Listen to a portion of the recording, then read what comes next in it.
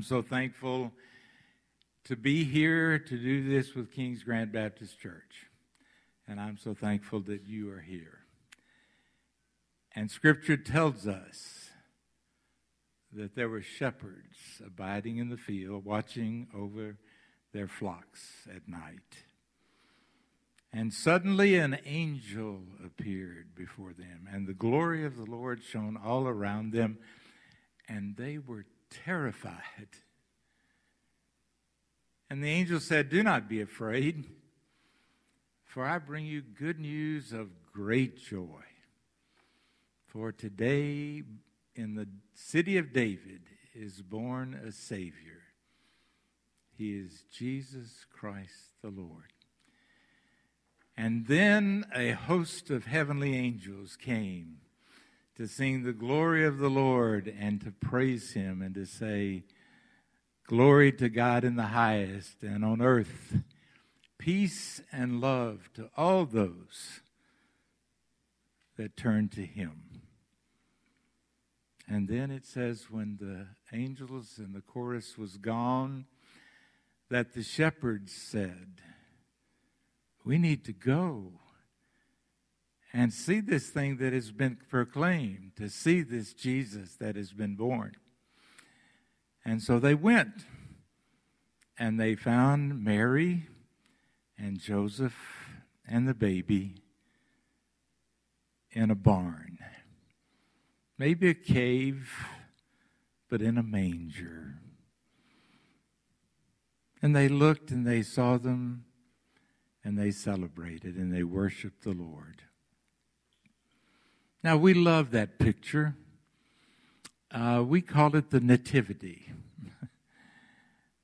You may have it in your home, these little statues or a picture of this.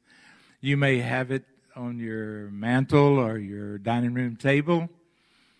You may even have it in your yard or out in front of some church somewhere. We love the picture. In fact, I would contend that there's possibly no other picture that is quite as popular during the Christmas time as this manger scene, which we call the nativity.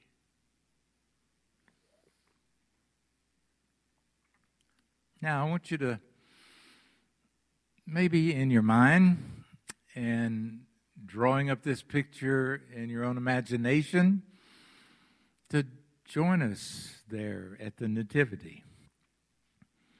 Usually, as we look at the picture, we see the beautiful starry night. And chances are there's one major, main, bright star above the manger. And then we see the animals that are attending to this whole scene. There are cows and sheep and at least one donkey.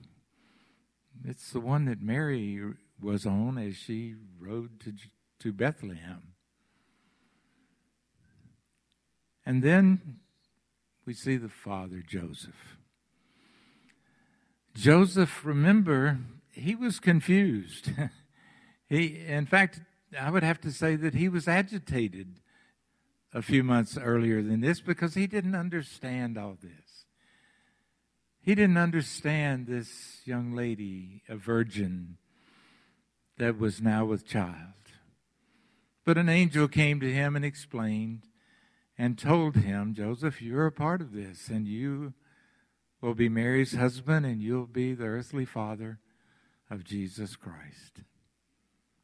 Now, Joseph is there protectively, watching over his wife and his child. And it's a beautiful scene, serene and quiet. And now we look at Mary, the mother of Jesus. And Mary has just given birth to the Son of God. And now she is pondering all these things. Now, Mary had a visit from an angel also. When the angel came and declared that she had found favor with God and that she was going to be the mother of Jesus Christ, Emmanuel, they said, God with us. And surely this young lady, still at this point, now her baby has been born, lying there in a manger. She, Mary, is pondering, considering all these things that are so special about this scene. And then, of course, there is the baby Jesus. Now, he's just a newborn baby.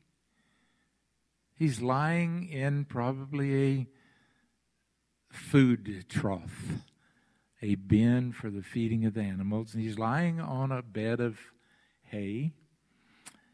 And I do believe that we like to think that maybe he was quiet and peaceful and no tears, no crying he makes. But please remember, he was a baby. And that baby was a human baby. Jesus Christ, fully human and totally God and divine. But here this baby is, and I imagine there are times when he gets uncomfortable or hungry, and he cries. But this whole scene is such a beautiful place, such a peaceful thing, and I hope you can realize it as we talk about it today. I hope you see it and feel it, because it is certainly a part of the celebration of Christmas and the love of Jesus Christ. However, there is something else in the picture. There is another major item that is in the middle of this picture, that is behind this picture, that is above this picture, that is all around this picture. And now, no, you don't see this major item when you look at the picture in a magazine or something, or you don't see it in the scene on your dining room table. This other major item that is in this picture is the cross.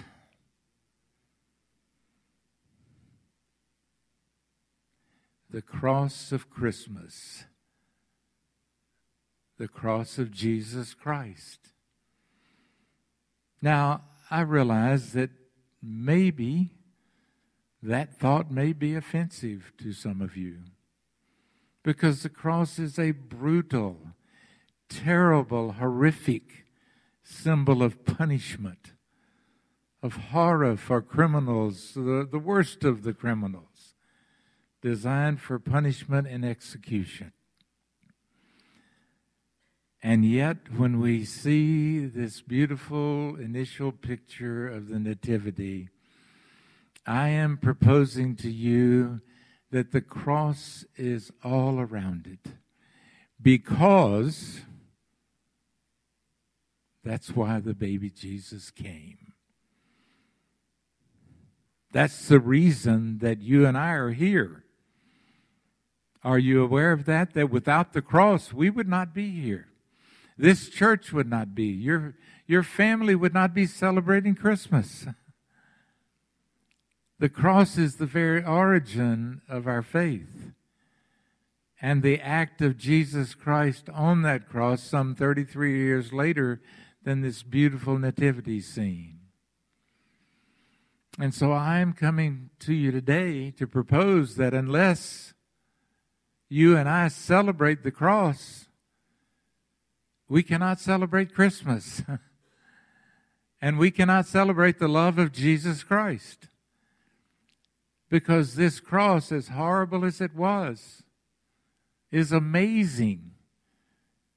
It demonstrates the redemption and the restoration, the freedom and the forgiveness that you and I live in and a part of.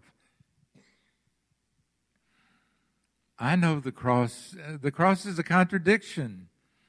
It's not even something we like to think about. The contradiction, it is death and life. It is love and hate. It is peace and violence. It is accusation and forgiveness. It is all sorts of things. In that day and time, and still in our minds, it is this horrible, brutal, terrible symbol of execution and punishment. However, I will tell you that it now, in my life and in your life, because of the love of Jesus Christ, the cross becomes the ultimate symbol of the true love that we have been given through the birth and the life and the death and the resurrection of our Lord and Savior Jesus Christ. It is the top of the list. I wear one around my neck, have for years. Will tell you the other night, in the middle of the night, I touched it in my sleep or just as I was waking up, and my cross broke off of the chain and fell into my hand. I was terribly distressed. Now, not because that's some lucky symbol, no. But I know what that says to me. I know it is a symbol of what Jesus Christ has done. And I am here before you today to help you think about that, because it is God's plan, and it is for you and me. I want you to think about the cross as I share with you from Scripture and from some of my thoughts about some of the very important facts about this thing we call the cross. Are you aware that the cross was and is prophetic? 700 years before Jesus Christ, all the way back in the book of Isaiah, the prophet Isaiah did prophesy about this event that we're now talking about the cross of Christmas, the cross of Jesus Christ's love. And in Isaiah 53, here's what we read. It says, Jesus grew up before him like a tender shoot and like a root out of dry ground. He had no beauty or majesty to attract us to him, nothing in his appearance that we should desire him. He was despised and rejected by men, a man of sorrows and familiar with suffering, like one from whom men hide their faces. He was despised, and we esteemed him not. But surely he took up our infirmities and carried our sorrows. Yet we considered him stricken by God, smitten by him, and afflicted. But he was pierced for our transgressions.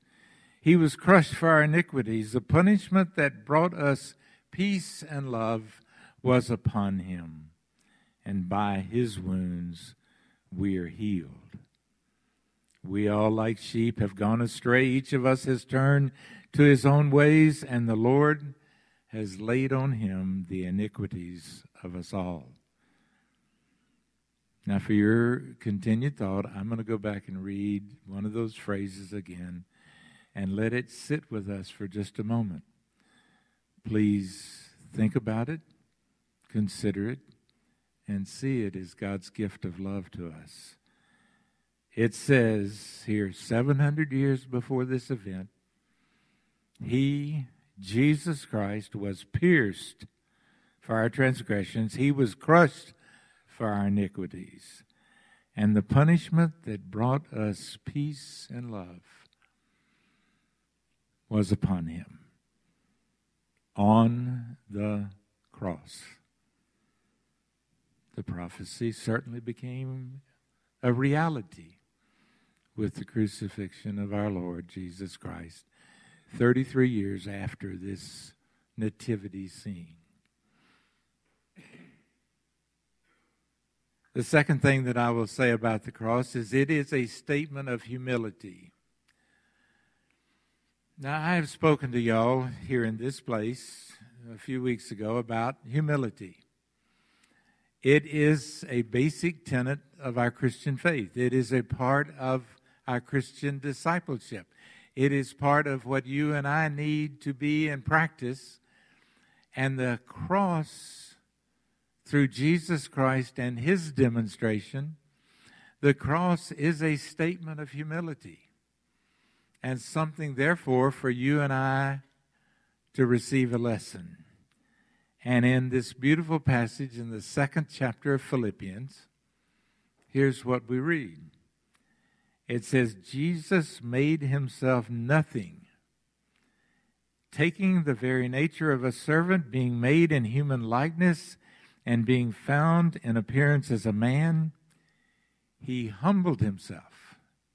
Now remember, this is Almighty God, Jesus Christ, our Lord, our Master. It says he humbled himself. How and why? What was the demonstration? He humbled himself and became obedient to death, even death on a cross. Now, I don't think that you or I are going to have to go to a cross. But we are called, we are led, we are taught to be humble, to know that my life is not my own, that God is the author of and the guide of my life. And I am to humbly, in the example and the model of Jesus Christ and his love, I am to humbly submit myself to him. So the cross is prophetic, and it is a statement of humility. And the third thing I will say is it is a statement that is personal. The cross is personal. It is for you. It is for me. Now, if you've never thought about that, please do. And I will hold before you a verse of Scripture that you know so very well. But it says that this is for you. It is personal. It says, for God so loved the world that he gave his only begotten Son, that whoever believes in him, trusts him, commits to him, that person, you, me, we would not perish. Do you understand that that says when we believe in Jesus Christ, we do not have to die? Now, I don't understand all that, because I know this body and all will perish someday. But Jesus said in this beautiful statement, personally to me and to you, that when you believe in the cross of Christmas, the cross of Jesus Christ, you do not have to die. Hallelujah. Amen. Yes. Now, personal, let me say this very emphatically. I want you to change one of the words in this beautiful passage of Scripture. Because it says that Jesus died for the world. And yes, that is true. But will you take the word world out and put in there what? You. Put your own name in there. For God so loved the world, yes. But for God so loved you. For God so loved Don, that's me, and I'm taking it personally, because then I can experience and look at and feel and walk in the love of Christmas, the love of Jesus Christ, because the cross was personal. And if I believe that, know that, I love the word know more even than believe. But when I know that, then I live in the forgiveness and the freedom of the love of Jesus Christ. So the cross is personal. And then it is a statement, and this is very important to understand, it's a statement of undeserved love. You and I don't deserve it. We can't deserve it. Can you do anything that would make it possible for you to deserve the gift of Jesus Christ on the cross? Not at all. And he makes it where we don't have to deserve it. There's such a powerful scripture in the 5th chapter of Romans 5:8. And it says, Jesus demonstrated his love by this, in that yet while we were still sinners, He died for us. He went to the cross. Now listen carefully, and I want everybody to understand that. That's a very meaningful, significant scripture.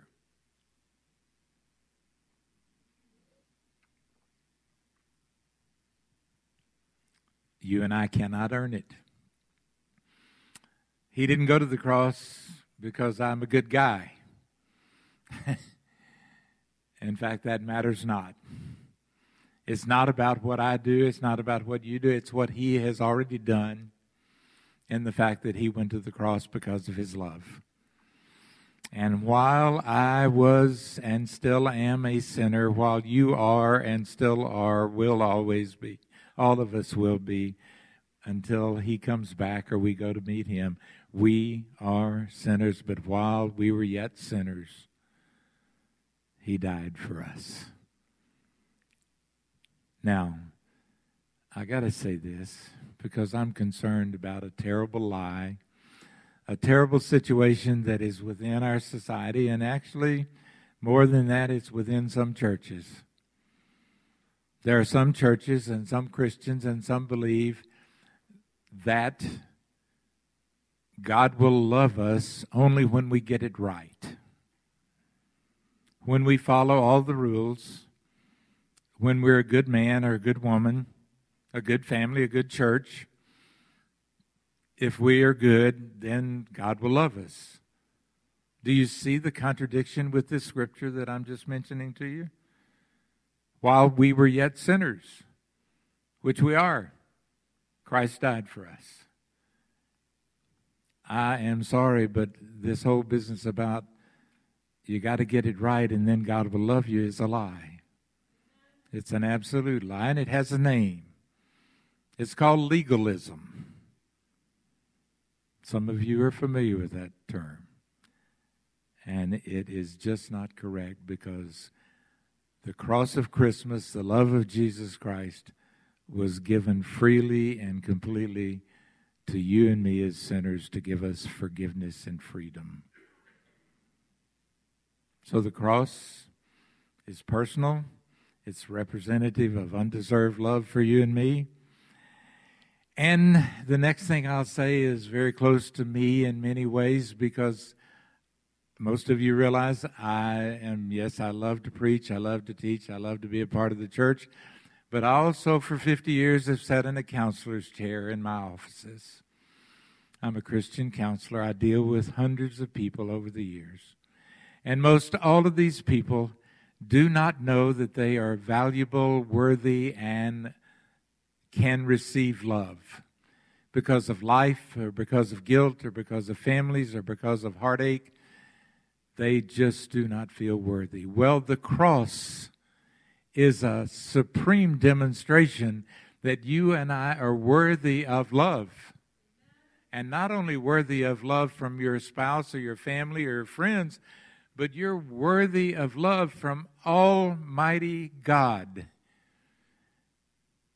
And if you're sitting here this morning feeling unworthy, then please understand that this message and this truth and this cross of Christmas is for you.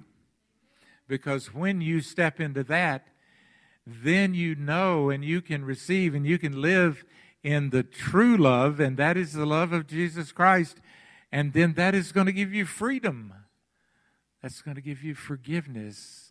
Please learn, if you don't know, how wonderful it is to be free. Now, yes, we're to be good people. We're to follow God's rules. We're to live up to his discipleship, to live up to his teaching. We're to commit ourselves to his ways. Yes, yes, yes, yes, yes.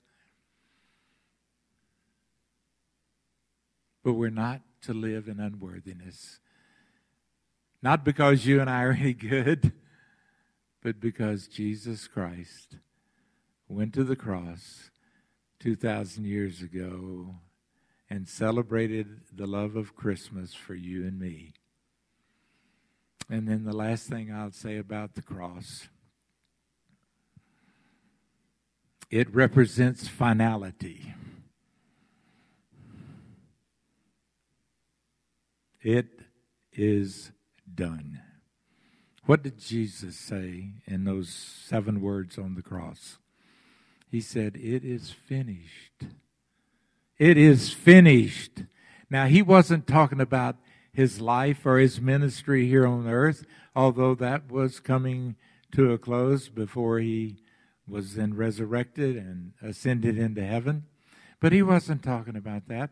He wasn't talking about the fact that in just a few moments after saying it is finished, that he was going to give up the ghost, as we say, or breathe his last breath. He wasn't talking about that. He was talking about the message of salvation, the statement of love from him, the forgiveness and freedom that he offers to us through the cross, that is finished. And nothing more needs to be done. Because there's nothing more that we can do other than just obey and follow his example. But as far as your forgiveness, your freedom in Jesus Christ, as far as you living in the love of the cross of Christmas, celebrating all of this that we have, what Jesus did finalize the picture. And you and I have the privilege of just living in that and accepting that and knowing the freedom that is there. The cross of Christmas, demonstrating the love of Jesus Christ. Now, I have one more very important thing to say to you. Very important things, which all of these are, because they are statements from Scripture and they are statements from the Lord. But this last statement is in the 4th chapter of 1 John, a beautiful section of love in Scripture. And this statement that I say to you comes from that. It says, since Jesus Christ loves us in this fashion, all of these ways, then you and I should love each other. Now, I want that to sit with you for a moment. I have to believe that because you're here at this good church today, that part of why you're here is because you love the others sitting around you. But I know sometimes we have trouble loving each other. It's part of being a family. But since Jesus Christ loves us the way he loves us, then we should love each other. Now, I hope you know, that Jesus said that in other ways. In the 13th chapter of John and in the 15th chapter of John, he said, I'm going to give you a new command. And it is a command. And the command is that you're to love one another. And when you love one another, then people will know that you are my disciples. I ask you the question as we move toward conclusion. Do we want people to know? People in this church, people in this community, do we want people to know that we're the disciples of Jesus Christ? Yes, no, yes. Then Jesus said, if we accept all of this love, if we accept what he has done for us, if we live in the cross of Christmas, then we will love each other and people will know. As I always do, I want you to think about that, and then we're going to move toward a little bit more for our service today. So please just think for a moment and think about the cross of Christmas and the love of Jesus Christ.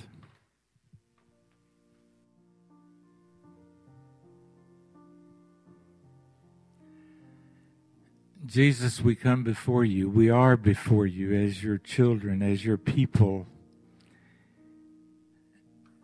And I come to times like this, and I want so much to know, for you to know how grateful I am and how grateful we are for the things of which I've spoken here in these last 30 minutes. Your love, your sacrifice, the joy and the freedom and the forgiveness that you give to all of us.